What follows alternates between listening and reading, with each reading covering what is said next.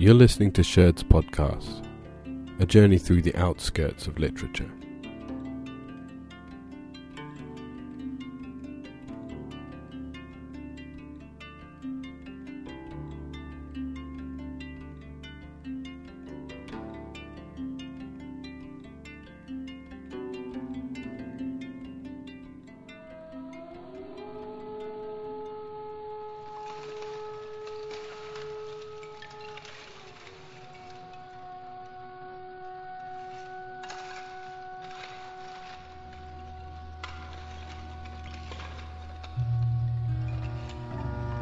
On my naming day, when I come 12, I gone front spear and killed a wild boar. He'd probably been the last wild peg on the Bundle Downs. Anyhow, there hadn't been none for a long time before him, nor I ain't looking to see none again. He didn't make the ground shake nor nothing like that when he come under my spear. He weren't all that big, plus he looked poorly. He done the required. He turned and stood and clattered his teeth and made his rush, and there we were then. Him on one end of the spear kicking his life out, and me on the other watching him die. I said, "Your turn now, my turn later." The other spear's gone in then, and he were dead and the steam coming up off him in the rain, and we all yelled, "Offord!"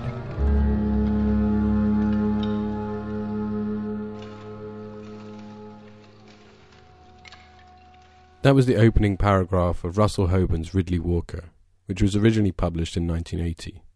The novel is set in Kent, some 2,000 or 3,000 years after a nuclear holocaust which has destroyed the land, plunging society back to Iron Age levels of technology. Its foundational myth, the User story, grown out of the scattered fragments of ancient history, is the tale of how technological progress led to the nuclear war and the long dark age, which is referred to as bad time. After the death of his father in an accident at work, Ridley, our narrator, eventually finds himself leaving the community and heading out alone on a quest to rediscover and perhaps return to the prosperity of the ancients. The story is told in an imagined future dialect of English, which, though rugged and decayed, has its own alien poetry.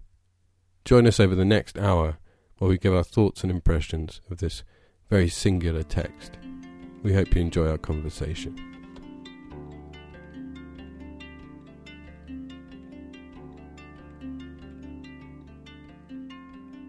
So welcome to episode 12 of Sherds Podcast. My name's Sam Pullum. I'm here with Rob Prowse. How are you doing, Rob? Great, thanks, Sam. Back from the wild wastes of Eastern Europe. Yeah, absolutely. Now we're plunging into another post-apocalyptic wasteland. So, yeah, for the second time in a row, actually. Now maybe we just need to change. You know, we only focus on post-apocalyptic yeah. literature. There has been quite a lot of it. We did have that plan to only do Nordic nautical novels. Yeah. So we're talking today about probably the most famous book that we've covered so far on Sherds Podcast. I think is Russell Hoban's Ridley Walker. How did you feel about reading this one, Rob? I always say I really enjoy all of them, but this, along with Zarina Zateli's At Twilight They Return, I think this for me is up there, you know, like a real masterpiece. A different level, like somehow kind of like a Iranian miniature perhaps, in contrast to this huge landscape of Zateli's. But yeah, really just I'm completely blown away. And as soon as we finish this podcast, I'm going to be lending my copy to someone. I've been trying to push it on everyone I know since reading it. So yeah, really enjoyed it. What copy have you got, by the way, Rob? I've got a Bloomsbury copy with a really, I'm not so into the cover, from 2012. Okay, so you've got the later one. I've got this 2002 20th anniversary edition. Okay. Which has a much nicer cover, I think. Yeah, I'd have to agree. I think this is probably one of the richest books we've looked at so far. I suppose we should say we're including it on the show because although it's pretty well known, it is extremely strange and unique. I mean, there are obvious comparisons that spring to mind for me, books that are also written in invented dialects like this one. Most famously, probably A Clockwork Orange. It also made me think of William Golding's The Inheritors, which is a really wonderful book. Do you know that one, Rob? No, I haven't read it. I think it's the second novel he published. It came out after Lord of the Flies, and it's about the last tribe of Neanderthals trying to survive against Homo sapiens, and it's written in this really impressionistic style. I don't know, it seems to try and construct a more overtly visual mode of thought. It's a really interesting book, I think. Oh wow, it sounds like something I definitely have to read. Maybe it's one for a future episode, who knows. I don't know if you've noticed things like this, Rob, but this book seems to have had its own influence on literature. Have you read Cloud Atlas at all? No, but I do know that there's that link, and that David Mitchell is like a big supporter of this particular book, and Russell Hoban in general. Yeah, I think he's written afterwards in certain editions, but there's a section of Cloud Atlas, I think it's called Sluicer's Crossing, and it's also set in a post-apocalyptic world and written in this decayed dialect, and it's a sort of obvious homage to this book. And there's also things like Alan Moore's Voice of the Fire, which quite poetically attempts to reconstruct the voice of a Stone Age man in Northamptonshire. I was listening to an interview with, I think Stuart Lee was interviewing him, and he asked him about why he decided to write the first chapter of that book in such a sort of challenging dialect. And he responded, "It's to keep scum out of my book."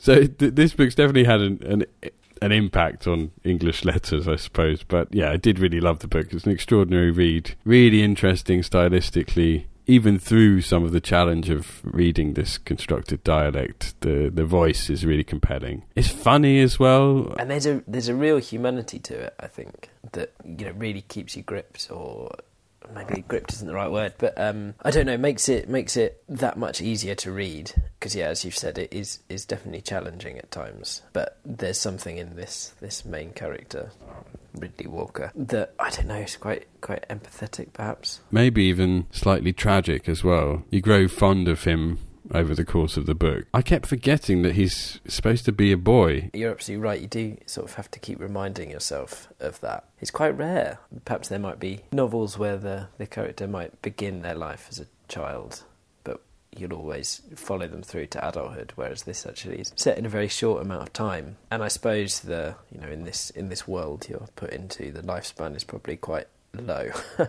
And so 12 becomes something, they talk about 12 being the point where Ridley becomes a man. But yeah, definitely I think the youth of some of these characters helps to explain some of what's going on. I mean, it's interesting that in this society it's never really remarked upon, or it's not often remarked upon, that Ridley is a boy. It seems to be a sort of given that at the age of 12 you genuinely do become a man, or that you grow up very quickly. It really struck me that the character of the listener, who we'll obviously speak about more later, in his position as another 12-year-old, talks about how he's just had a child, and he will be replaced in his position in 12 years' time when his child too becomes 12. To be 12 years old in this society is a very different thing, perhaps halfway through your life, or as the character of the listener suggests, like maybe actually not too far away from the end of your life. Yeah, it seems like a very harsh and difficult life, which I suppose is partly why you're so fond of Ridley's effervescence,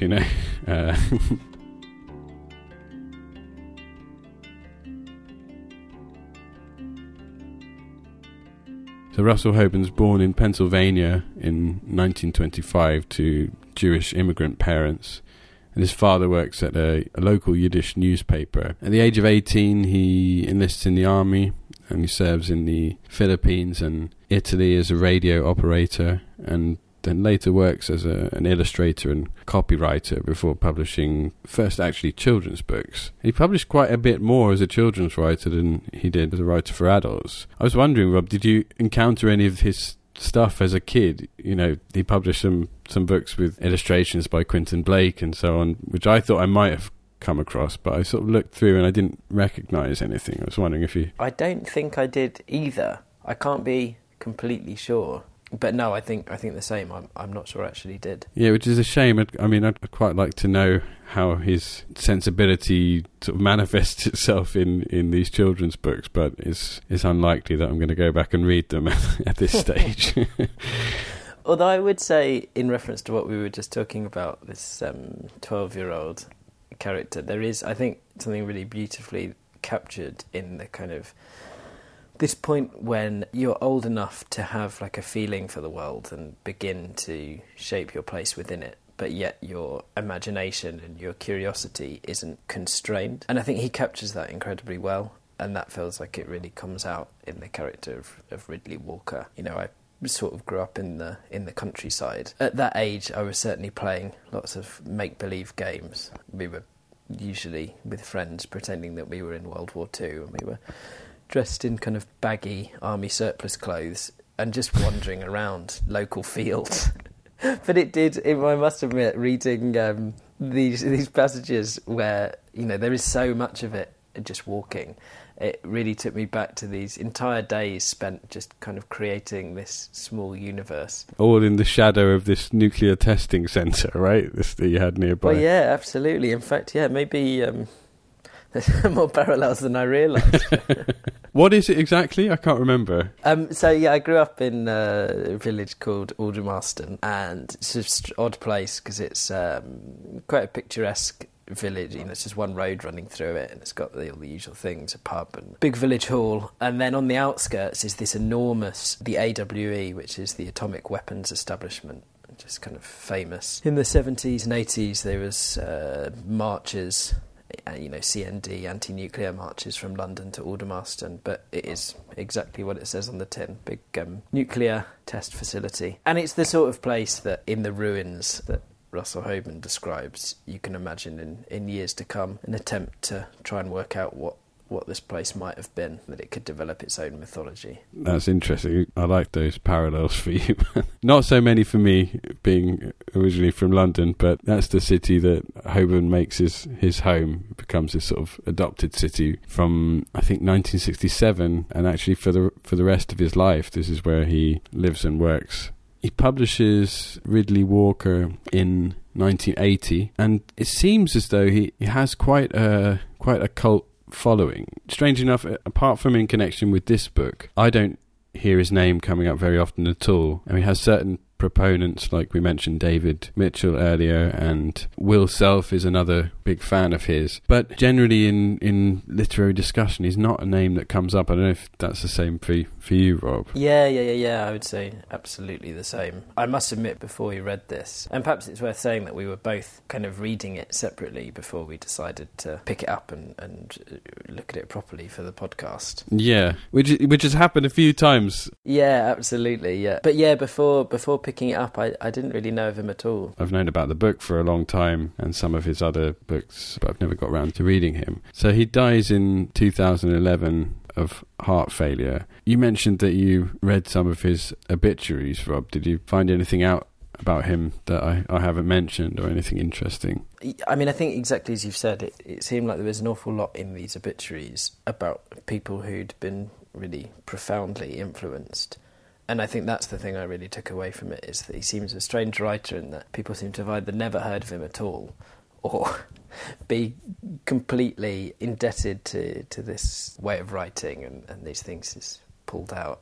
I sort of feel like that after reading this book. It feels like something that's going to stay with me, and I'll definitely reread and be recommending to other people, and kind of delving deeper into, you know, certain bits of meaning and certain bits of significance. So yeah, I can certainly understand that sentiment. There's quite an obsessive fandom for this book as well, right? Yeah, whole websites devoted to annotating it, which is really admirable, you know. It's really interesting. I'd be really glad to hear your thoughts on it, because it feels like quite a hard book to categorise, but in one way you could just call this science fiction fantasy. I think that doesn't really do it justice in terms of what is actually going on here. But there is certainly within that genre a tendency for some of these books, and it seems like the more they build a fully fledged world and the more believable that world is, the more they prompt this almost religious devotion to the kind of like intricacies and the working outs of that. For me, that's completely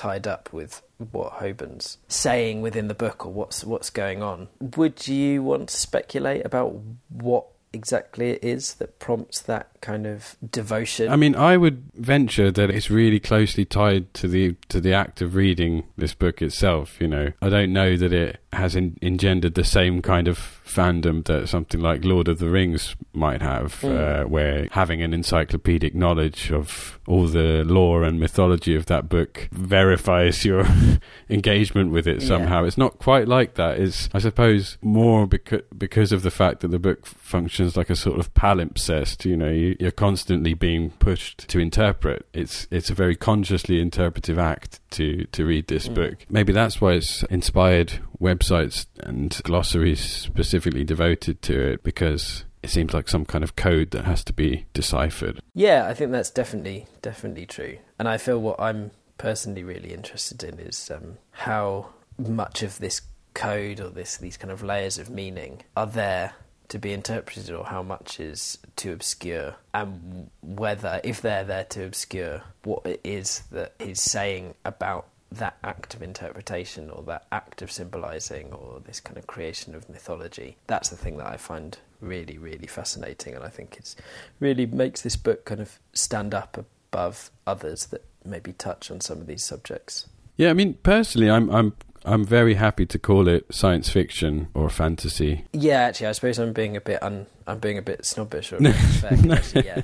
No, I mean, I don't view it as a slight. To my mind, I'm not marginalising the book by calling it that. But it does have very different concerns to most of the science fiction that I've encountered personally. I don't know so many whose focus is carrying tradition, interpretation, and memory in the way that this book. I don't know other books that are concerned with those things so much that could be called science fiction or fantasy. Maybe that's why people don't want to consider it as part of that genre. I don't know. It's that idea that if it's good, it's not science fiction, you know, like 1984 or something. It can stand as like a really great example. And I've read plenty of science fiction that I think is absolutely amazing. You know, bits of Philip K. Dick and I don't know. I'm sure there's last episode exactly. As a case in point. Yeah, definitely. I suppose. Yeah, I was thinking. I was getting slightly stuck in popular opinions, or maybe even not popular, maybe academic opinions on those particular genres, rather than saying actually this is what it is, and that it stands out as a really incredible example of what can be done within that genre. I put my hand in the muck. I reach it down and come up with something. It were a show figure, like the ones in the Yusa show. Wooden head and hands and the rest of it cloth. All of it gone black, and the showman's hand still in it. Cut off just a little way up the wrist. A grown-up hand, and a regular showman he'd been, because when I wipe it off you could see the callus round the head finger. Same as all the Yusa showmen have. This here figure though, it weren't like no other figure I ever seen. It were crooked, had a hump on its back, and Parper's suit in the cloth. For a while I couldn't think what it might be. Then when it come to me what it were, I couldn't hardly believe it. Yet there it were, and no mistaking it. It were a hump, and it were meant to be a hump. The head weren't like no other head I ever seen in a show neither. The face had a big nose what hook it down, and a big chin what hook it up, and a smiling mouth.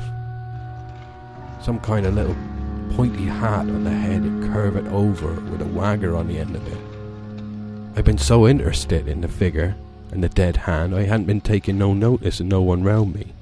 I look it up, and there were that little whitey bloke, bell-knot fist, standing by the hole, and his little pinky eye on me.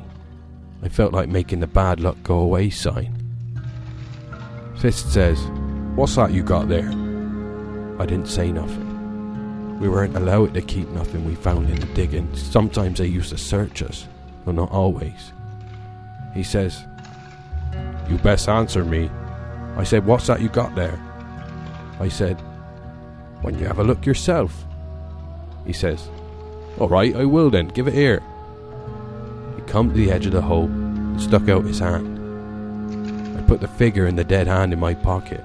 Then quick I grab it fist's hand in both of mine and whirled round fast and slung him over my shoulder head first into the muck. I couldn't do nothing else to save my life.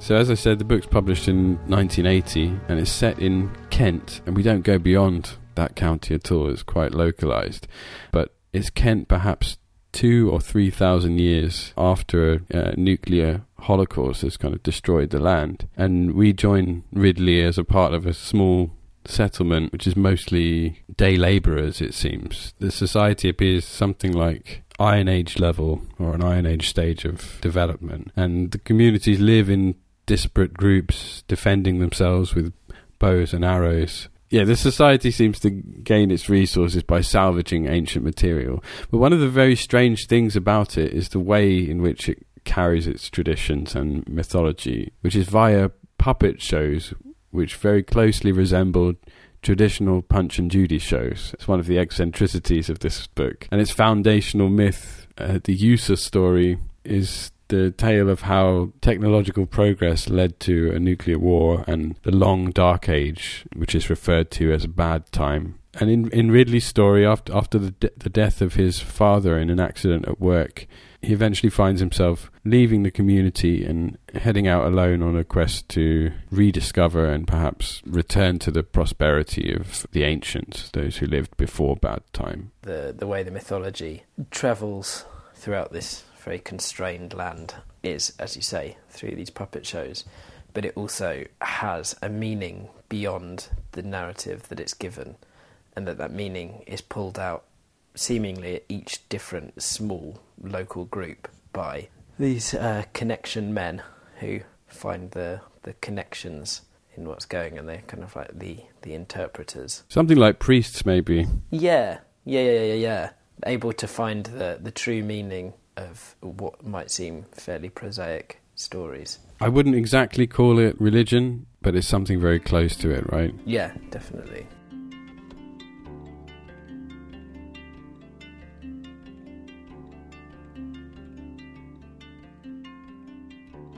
We need to say something about the challenge of reading the book. It's certainly the obvious place to start when talking about this. Yeah, it's, I tend to do quite a lot of my reading in the evenings, and I must admit, I would read 2 or 3 pages at the very beginning and feel like an unbearable urge to just fall asleep, because as much as I was enjoying it, it's taxing. Not in terms of the content, but obviously in terms of the language. Yeah, it takes a while to get used to the language. There's almost a barrier that you have to push through in order to get accustomed to it. I found that after about 3 chapters, I was relatively at home in understanding the language. Something kept coming to my mind as I was reading it. I read Simon Armitage's translation of Sir Gawain and the Green Knight when it came out in 2007, and there's a passage in his introduction to the book. I kept thinking about it. He's talking about the readability of this original northern dialect of Middle English in which the poem is written.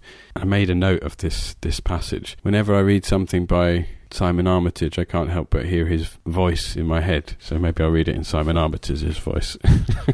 Of course, to the trained medievalist, the poem is perfectly readable in its original form, no translation necessary. And even for the non-specialist, certain lines, especially when placed within the context of the narrative, present little problem. Conversely, lines such as "For thee, wisse bijaure wille wende mi behoves," are incomprehensible to the general reader. But it is the lines that fall somewhere between those extremes, the majority of lines, in fact, which fascinate the most. They seem to make sense, though not quite.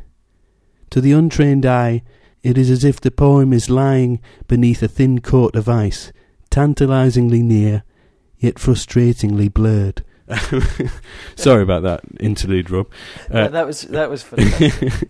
But to me, something about that description is really what it's like to read Ridley Walker. Hoban has created this illusion of a distance in time between Ridley's voice and your own language. But this time it's the reader who remains under that thin coat of ice, while Ridley's language is really alive, you know.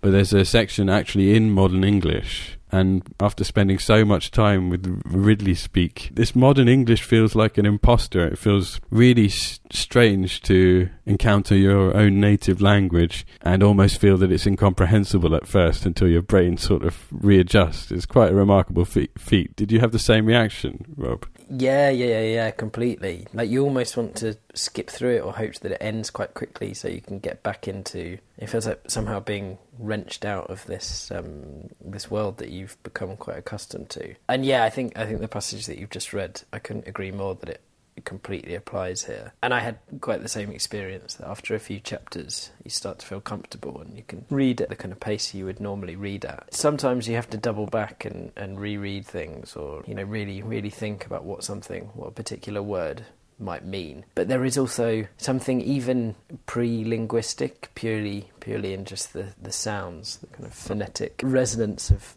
certain words that just makes them make sense, whether that's because of their similarities to words you know, or because of some onomatopoeic reference, or things like arga waga.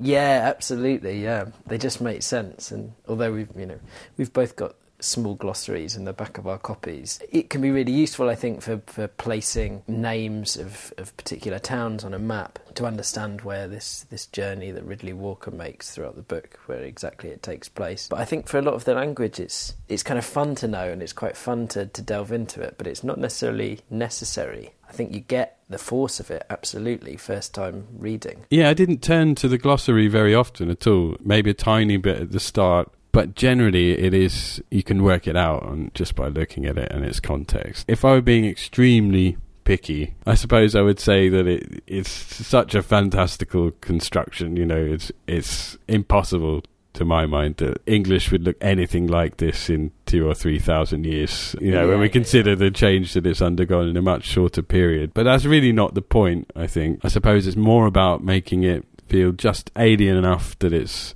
doesn't feel like your own language, but it's just familiar enough to be comprehensible. And maybe on top of the language, it's the book's insular mythology that adds to the difficulty of the language. Maybe those two things in concert make it even more unfamiliar, maybe. I can imagine that some people might be put off by that, but I found it really intriguing. But I think it's very cleverly done, in as much as, this mythology, it's certainly in reviews of the book, it's something I've read. As you read it and you begin, as Ridley introduces you to the mythology of this world, and you start to see how things from contemporary life that we all know, the knowledge of them has remained, but has been completely twisted over thousands of years. So the meaning imbued with them, that they take on this mythic proportion, has completely twisted them out of all... they're both recognisable, but the meaning they have in this particular society is completely unrecognisable. Yeah, it reminds me of things like the word "printout," which obviously is the modern English printout, but here it's used to mean evidence. But there's so many things like that where exactly, the technology has completely been lost, and you assume that the idea of what a printer might be is just gone. But yet this word so specific to that technology has remained, and as you say, just means something very different. But as the book progresses, these one-to-one correspondences where you can sort of guess what things may have mean, or you can trace their history somehow, become less and less viable. And often the things you thought you knew are then undermined. In the book, the central mythology is around this character of Yusa, who either for himself or for this other character, Mr. Clever, has created some technological advance which we may or may not understand as splitting the atom, which has led to what we think is probably this nuclear disaster. But this character of Yusa I always read as being USA. Yeah, I thought of that as well, yeah. That perhaps the piece of information that survived the nuclear holocaust was or this nuclear war was who was the aggressor, or who was the one that dropped the bombs. So I was like, okay, USA equals USA. And then as the book progresses, this is all completely undermined, and you realise that this this knowledge really isn't nearly as stable, or this mythology isn't nearly as stable in its preservation of historical events as you thought it might be. And it becomes far more interesting for it, I think. It's quite often the way that the language itself works, very specifically by corruption and conflation, which is sort of one mode in which language actually does progress, in reality. But this almost seems to isolate that particular mode of change. And so you're right, USA becomes a corruption of maybe USA, I thought of that, and Jesu maybe as a Christ figure, and obviously Eustace, the Saint Eustace, that becomes sort of pivotal in the novel later on. But I was also thinking of user as well, if we're going to, because there seems an awful lot of language in here which seems to be taken from computer technology, information technology. So I was also thinking about user. I read certain papers about how this language was constructed and so on, and it seems to be the general consensus that he hasn't used historical linguistics as a source or anything like that, although it might feel like it a little bit.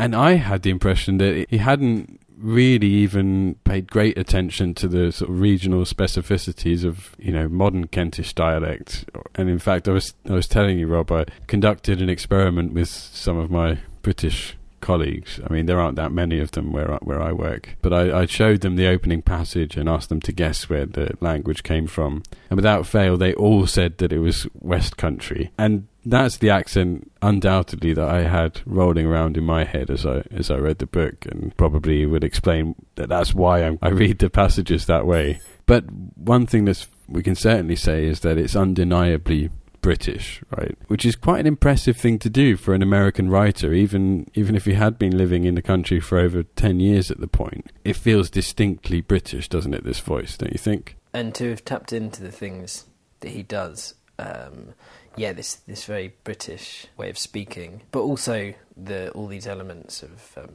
particularly British kind of like folk culture, mythology, and the way that intertwines with psychogeography and a lot of other things that are going on culturally at the time. I mean, for me, this is really at the pinnacle of so much of that, really one of the best examples I can think of. Maybe the kind of objectivity of someone that comes to it as an outsider is helpful, but the knowledge and the kind of deftness that he manipulates all of this with is really, really amazing. I read an article called Dialect, Graphylect and Story by R.D. Mullen. Quite an interesting breakdown of the language, and it picks up on sort of key phonological changes like the simplification of consonant clusters and then consonant shifts, the most frequent being D to T, which does actually echo genuine changes in Germanic languages, the loss of unstressed syllables and intrusive R's, etc. So there are genuine consistencies to be noted in the construction of the language.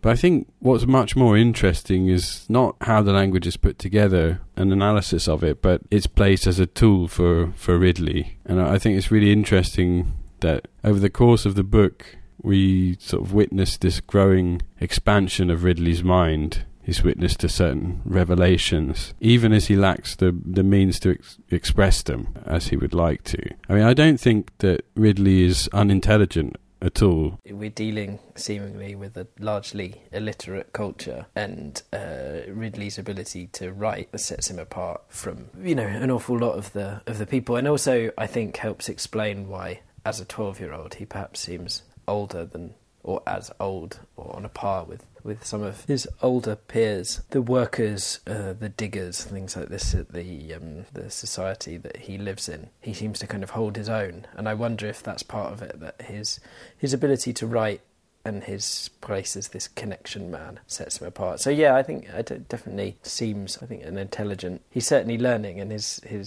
experience of the world is certainly limited. Yeah, maybe a naivety is probably a better word than unintelligent. In a strange way, he did remind me of a character like Wojtek. Do you know that Georg Büchner play, that wonderful German 19th century play? There's a reading of that text in George Steiner's The Death of Tragedy, where he compares Wojtek and King Lear, and I thought it was really interesting, so I'll just read you what he writes. He says, "The style of Lear's agony marks a ruinous fall, that of Wojtek a desperate upward surge.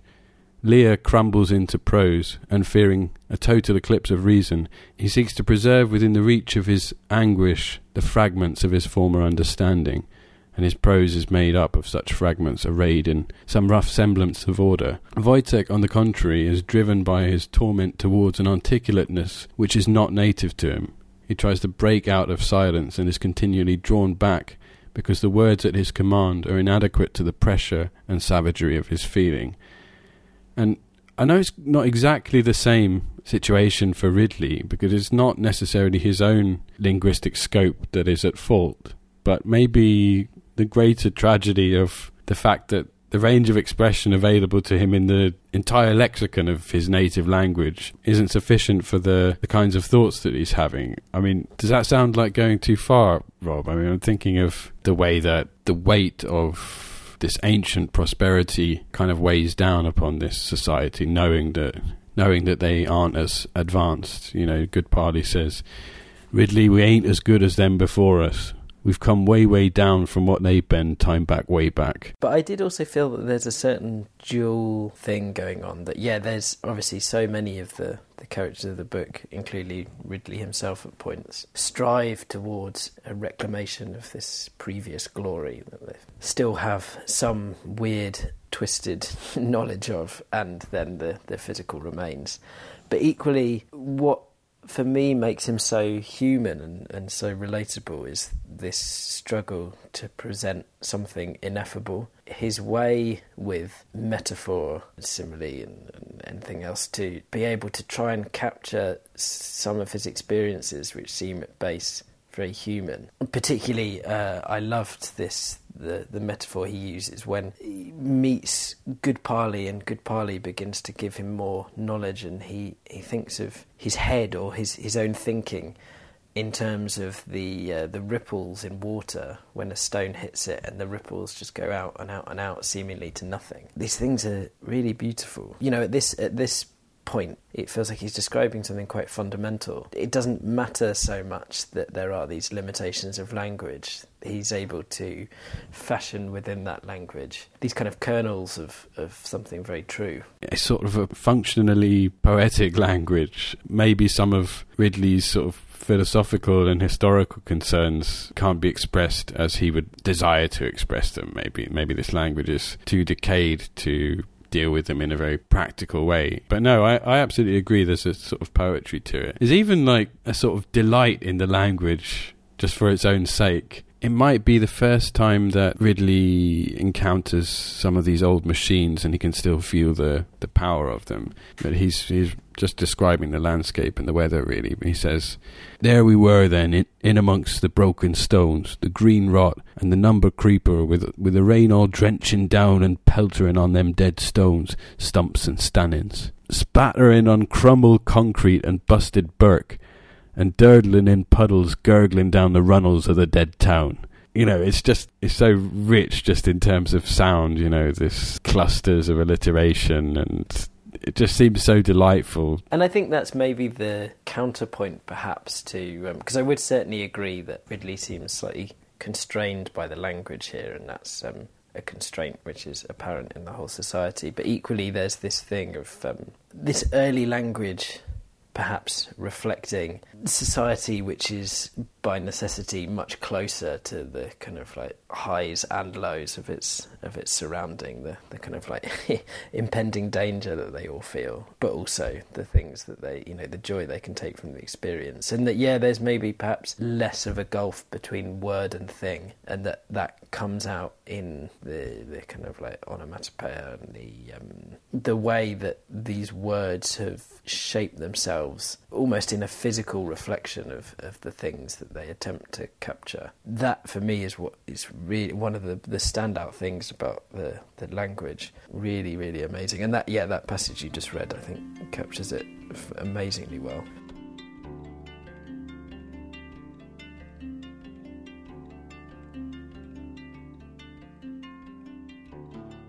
I think undeniably the language does represent a corruption in many cases, right? Particularly evident in the place names, when Folkestone becomes Folkestone, Faversham becomes Father's Ham is really similar to the way that the stories are retold. The Eustace story actually is a kind of corrupted retelling of the tale of St. Eustace in the Catholic and Orthodox traditions, and there are parallels we can make between them. You know, the image of this stag comes up in both stories, and St. Eustace sees a cross between the stag's antlers, and verse 8 of the Eustace story reads, "On the stag's head stood the little shining man the Adam, in between they horns, with arms outstretched between they horns." It's the same image, but it's transformed and corrupted just enough to be perhaps not immediately recognizable, and the understanding that the society takes for it is completely different from, a Christian reading. There's no such thing as Christianity any longer. I thought where it was really evident is that passage where we get the modern English, and we have, I think it's the description of a painting of St. Eustace that was actually in Canterbury Cathedral. I think is the accompanying description of that. And Good Parley sort of interprets that text for Ridley and proceeds to misread every single line of it to great comic effect, I think. It's really hilarious and incredibly well done. I was going to say, I think my favourite misreading in there is of the word Hamlets. Yeah. Do you remember what he says? Yeah, the small pigs. Yeah, exactly. But it has an accompanying tragedy as well, I think, the misreadings, especially when we consider what it leads to in the book. When it's interpreted as a chemical formula or something. On the one hand, it is corruption, but there's as much creation in meaning as there is corruption, maybe. How this book has been pored over, and real attempt to uncover all the different meanings, and I think you're absolutely right in saying that the book prompts you for it, and even within the way the characters speak, it certainly prompts you to try and uncover that meaning. There's something that Good Parley says not long, in fact, after that section where he reads the myth of St. Eustace, or he reads his own formula into it, and then Ridley produces this punch puppet that he's found, and we hear about how Good Parley in fact knows this punch puppet and talks about it, and they begin debating what the meaning of this whole thing is. Good Parley even says, I don't know, maybe I should do the voice, I don't know if I can do it. Have a go, mate. Come on, I've made a fool of myself already. yeah, of course, yeah. So they're talking about this punch show, and the punch show ends with a song, and Ridley asks where the songs come from and what it means, and Good Parley says, "I don't know nothing about that song. It's only about something else, which everything else is in it." And this is this kind of desire for, that's really good, that everything has a further meaning, and obviously for us this is hilarious, and this bit about the Hamlets as little pigs is definitely, I think, the best one in the book. But there's so much of it where these misinterpretations are really hilarious. But in terms of what has happened to the book as this literary object, I wonder what Hoban would make of it, or whether he did actually see the beginnings of this. I don't know, because it seems to me that what's going on here is that perhaps he's suggesting that the search for meaning can be important, it can be not be important, that there's actually the thing that needs to happen is a questioning of the motives as well. And with this character of Good Parley, he's completely twisted the legend of St. Eustace to fit this other information that he has, which turns out to be a recipe for gunpowder, which seems to be quite symbolic of just kind of this quest for power. It's just the latest of... there's a really interesting relationship with technology that runs throughout the book. You can see quite clearly the stages of technology, that the society itself has recently gone through a transition, moving from a forager to a much more steadied, farming communities, and that's spoken about by Good Parley quite specifically when he talks about how, there's not enough room to forage inland anymore, that they need, they can be far more efficient if they start farming. And then the technology, if you want to talk about it in the broadest term, the technology of fire, the way that has its own mythology, that the first finding of fire, and then this the way the book ends slightly with the finding of the latest technology, which is gunpowder. For me, it's not necessarily an anti-technological, there's not like a Luddite, but there's a questioning behind the motives of what's going on here, and I find that really, really interesting, especially with, as we said, the way that the language of technology is one of the things that's been preserved and changed or corrupted. The way that odd things are described as bleeps or blips. Yeah. And there's this section in the user myth that I really love in terms of talking about technology, when it says sometimes biting, sometimes bit, and that corruption of like a language of how computers work in terms of information storage being transferred to this very physical, how that translates into the society that we find ourselves in with Ridley. It's really interesting. I think it's really curious that you bring up motive in the sort of hermeneutic acts that go on here. Like, quite often the misinterpretations seem to come out of a place of just naivety or ignorance rather than any kind of malign intent. Even Goodparley seems to be on a sort of quite genuine quest of his own to read beyond what has been passed down, read beyond the consensual meaning of the user myth, rather than any megalomaniacal intentions. I don't know. There's obviously a desire to kind of like lift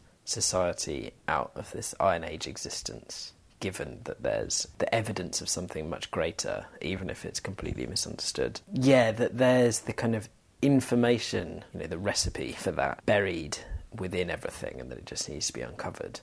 But it's what happens with that information once it's discovered. And that's, I think, it feels slightly what was the kind of undercurrent of what was going on here. That, there's definitely a certain naivety, and that, perhaps intention is a bit strong, but it's what's not being questioned is exactly what happens to this information once it's let loose, and that's perhaps a question that needs to be asked before the fact rather than afterwards. The character of the listener and these user people who see themselves as direct descendants of those who previously had power. Are they all deformed, Rob? Are they all like suffering some radiation mutation or something like that? Is that what is implied? I suppose that implies that in some way they're the direct descendants of those who were affected, those who just about survived. And it's, of course, it's never quite explained. Because also it seemed to me that the way that the character of the listener changes in our eyes through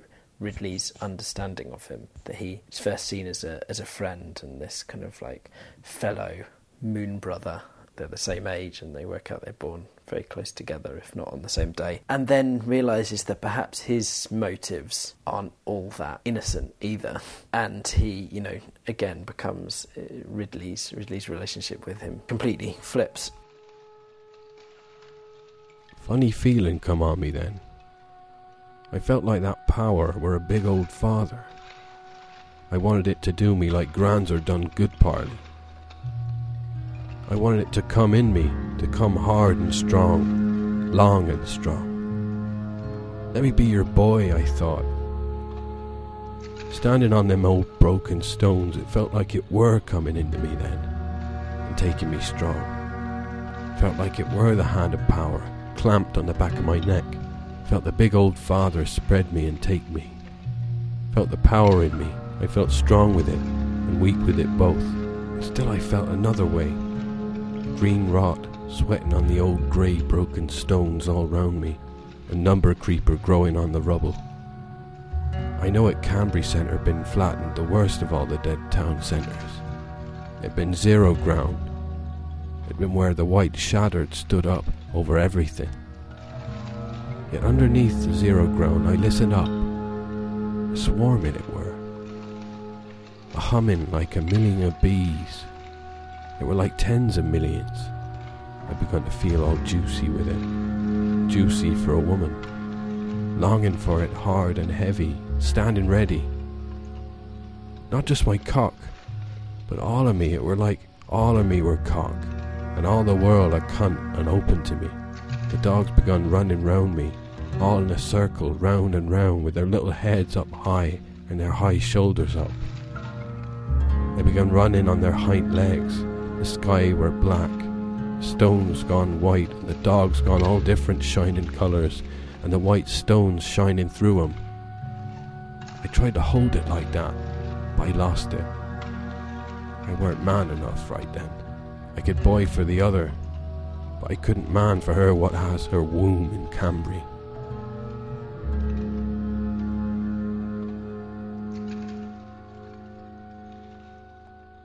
We said that religion doesn't exist as such in this society. I mean, there's certainly a mythology, and I couldn't really decide whether I thought of it as a very rich or incredibly impoverished mythology. Yeah, it's interesting, isn't it? Because I was thinking about the way that mythologies build on things from history and things from the past. And I suppose it's very rare that you'll have a society in regression like this, especially such an enormous regression, that will be picking up the pieces of a far more technologically advanced society and attempting to fit them into a mythology which must fit with the kind of everyday Iron Age life. In Mexico, there's a incredibly ancient set of pyramid structures that are so old they were rediscovered by the Aztecs. And the Aztecs, when they are absolutely enormous, and very little is known about this society. In fact, the name of is purely just the Aztec names for them. We don't have there's no real record of it. But yeah, the place is called Teotihuacan, but that's just what the Aztecs called it.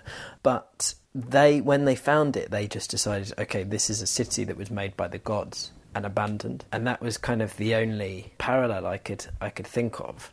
But so to answer your question, very long way round, it feels like a very rich mythology to me. But because, whereas I guess a normal mythology will create an awful lot out of very little, it has so much to draw from that it becomes almost sort of over-associative. There's almost too many conflicting strands within, like it's overly rich, I suppose, because it just it has to attempt to fit so much information into something coherent that it's constantly sort of bursting at the seams. To have imagined what that would be like was a real achievement of the book, to imagine what the society would have, how it would have come to terms with certain things. Quite a clever thing for Russell Hoban to have done, to present one thing which is all meaning from the inside, and which is all corruption of meaning from the outside. It's fascinating, I think. But yeah, I did want to talk a little bit about what I would call Ridley's religious experiences. They do feel like that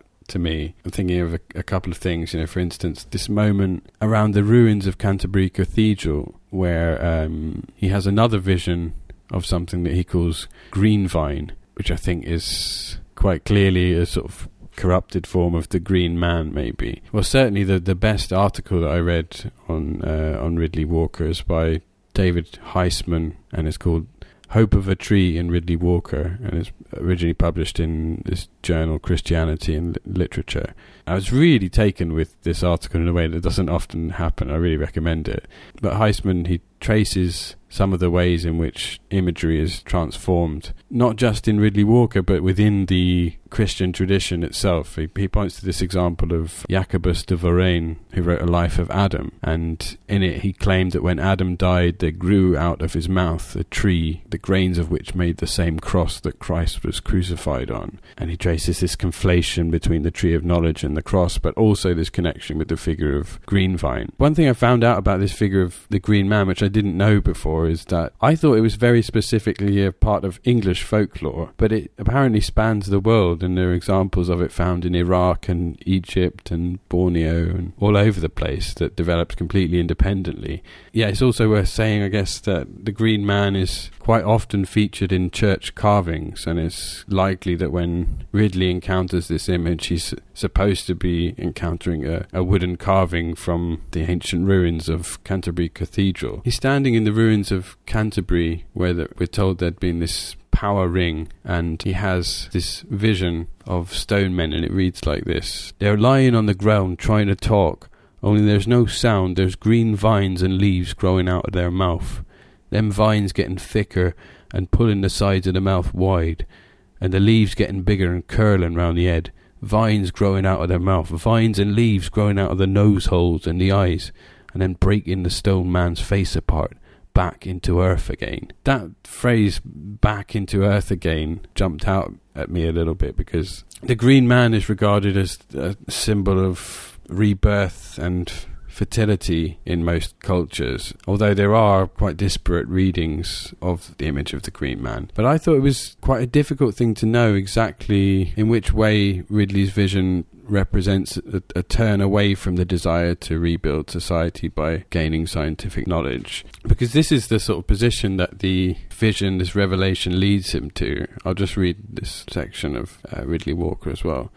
Back then I'd been thinking on the power of the two and the one, and the high power what been rushing round the power ring time back, way back. My mind been all busy with mindy thinking who were going to do what, and how I might put something together before someone else done it. Now I didn't want nothing of that. I didn't know what the connection were with that face in my mind, only I know it the face were making me think different. I weren't looking for no high power no more. I didn't want no power at all. I didn't want nothing with that yeller boy stone no more. Greenvine were the name I put to that face in my mind. I could feel something growing in me. It were like a green sea surging in me. It were saying, lose it. Saying, let go. Saying, the onlyest power is no power. I don't know how you felt about this passage, Rob. It turns out to be the right way to turn, given what comes about when Goodparley puts the formula together of gunpowder and ends up destroying himself. What I find difficult to reconcile is the image of rebirth, specifically with this turn against progress. Do you think it's that society should rebuild itself organically, as opposed to trying to stretch itself by reconstructing this ancient power and force of the former society? Or is it that they shouldn't attempt to recreate the past at all, but live on sort of harmonious terms with the world in a sort of kind of hippie-ish way? I think what is such a draw of the book is that nothing is very clear, and that it's it's very difficult to say, oh, this is actually what's meant. But this is, I guess, when earlier I was talking about intention, this is perhaps what I was thinking of, is that this moment, for me, it wasn't so much about relinquishing of power or, being somehow subservient or doing whatever, but perhaps imagining like a new society wouldn't be shaped by this constant quest for power, and that the idea of the questing for the high power before someone else gets it, this constant battle to be the most powerful, that perhaps this was something Ridley felt. But it's quite evident in the text that there are those who are trying to push technology forward and kind of lift this society out of its current state, push towards what came before, but that they're in no way ready to do it. And I don't even think that in terms of the kind of society they live in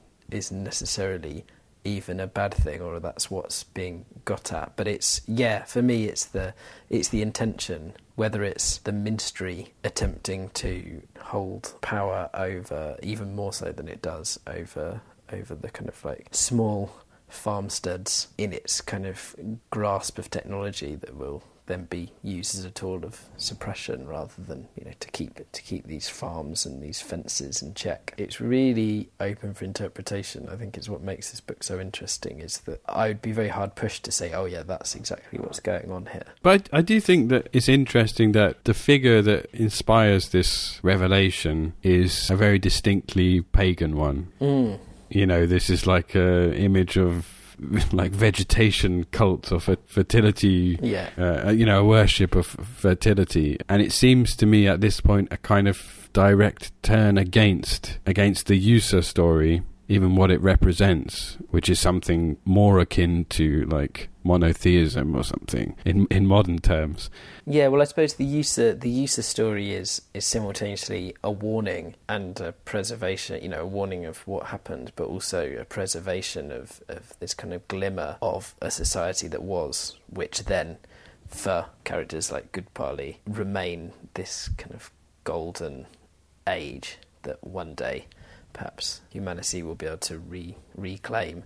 Whereas, yeah, definitely there's in this kind of trance that Ridley has, inspired by this Green Man figure, there's no warning there. It's more that he feels some other way of being, or there's another way of holding himself. It's really hard to pick apart, though, I think. But I think absolutely you're right that that's a completely pivotal moment in the book, and it's hard to know exactly what's going on. Because it does precede, the decision to not tell Usa stories anymore, but pick up this even more ancient tradition of Punch and Judy's show, which is a really curious thing. I don't think we can get away with not talking about, because however however difficult I find it to really understand why it turns to that towards the end, I think we need to talk about it a little bit.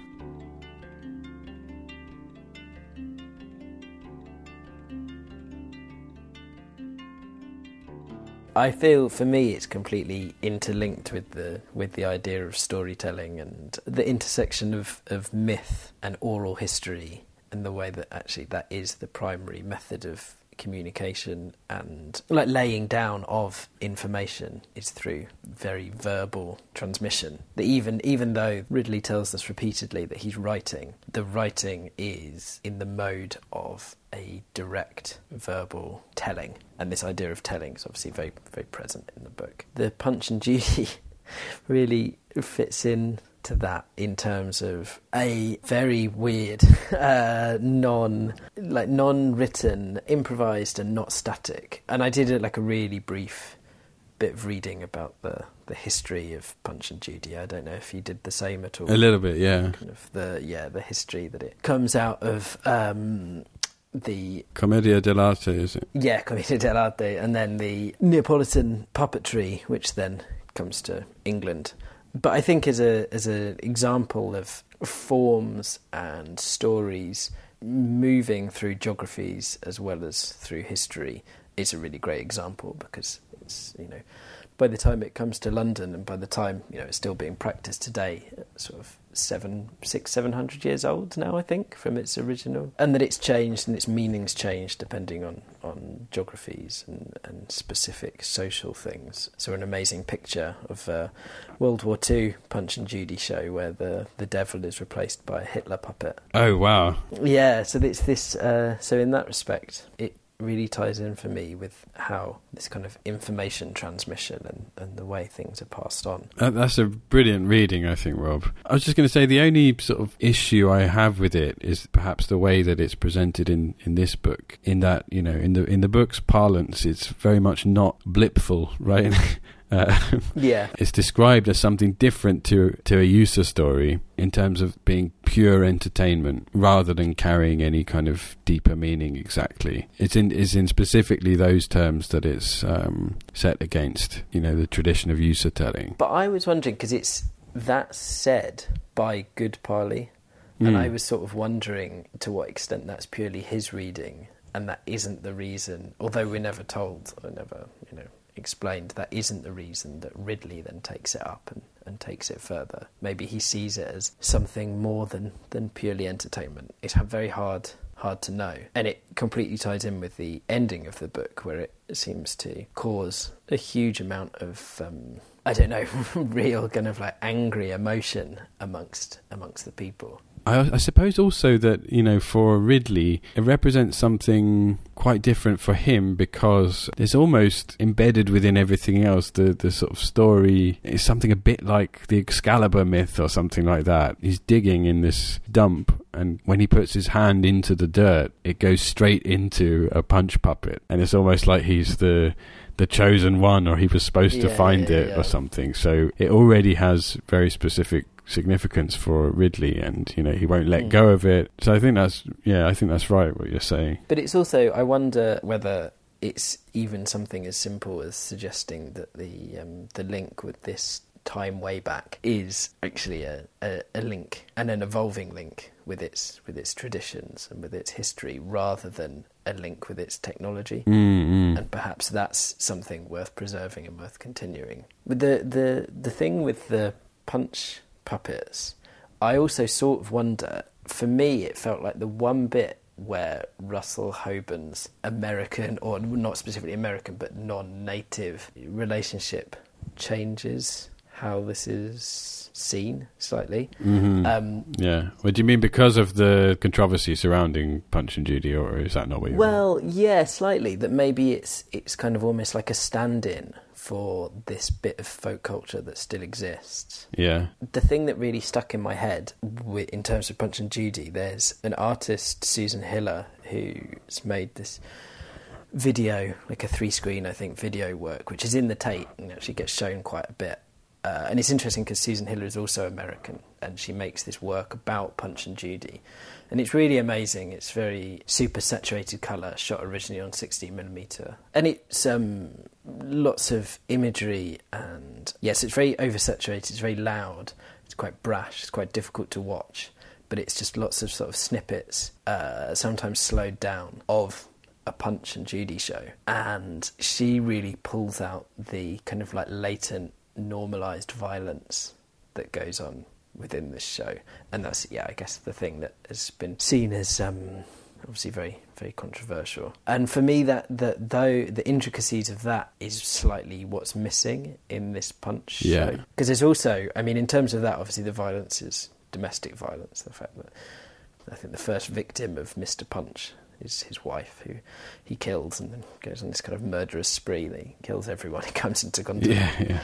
It's something I tried to do a bit of research on and didn't find an awful lot about. But the complete lack of women, or almost complete lack of women in the book. Yeah, apart from a sort of wise, this wise old figure, Lorna, right? Yeah. Who actually was probably my favourite character in the book. I really liked her. Yeah, absolutely. Yeah, no, she's the one of all of them that seems to have an idea of what's going on. But yeah, it's interesting in that respect. It's really difficult to know why that's the case. And perhaps this is the important point of it, is that society is reverted to one that's very, very hierarchical and certainly very patriarchal, that women are mentioned obscurely, that they can have this position, as has been the way in tradition, of this kind of wise woman come witch, but otherwise they are just described as the wives and the mothers, and that's, you know, it doesn't even describe their day-to-day routines. They're certainly not out there digging or foraging.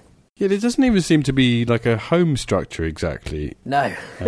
So maybe it's like supposed to be sort of communal living or something. Yeah, it certainly seems like they have this one place where they eat their meat. But I was just going to say that perhaps the point is that in this pagan dreamscape of the Green Man, Ridley begins to imagine a world not shaped by those power structures. How exactly that then ties into his decision to tour with a Punch show is very difficult to understand.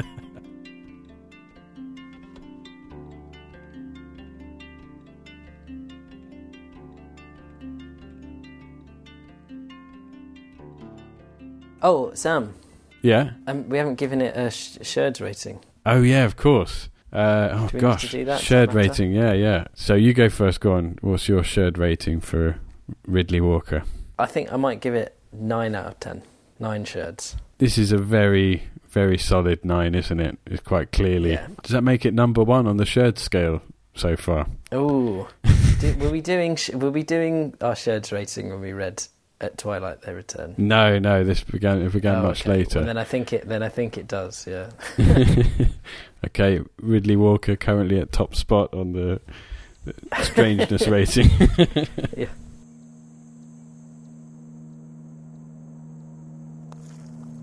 We hope you've enjoyed this episode of Sherds Podcast. If you have any questions or comments about our conversation, please write to us at sherdspodcast@gmail.com. You can also follow us on Instagram or Twitter, and if you like the show, please leave us a review on iTunes. Thank you for listening, and we'll see you next time.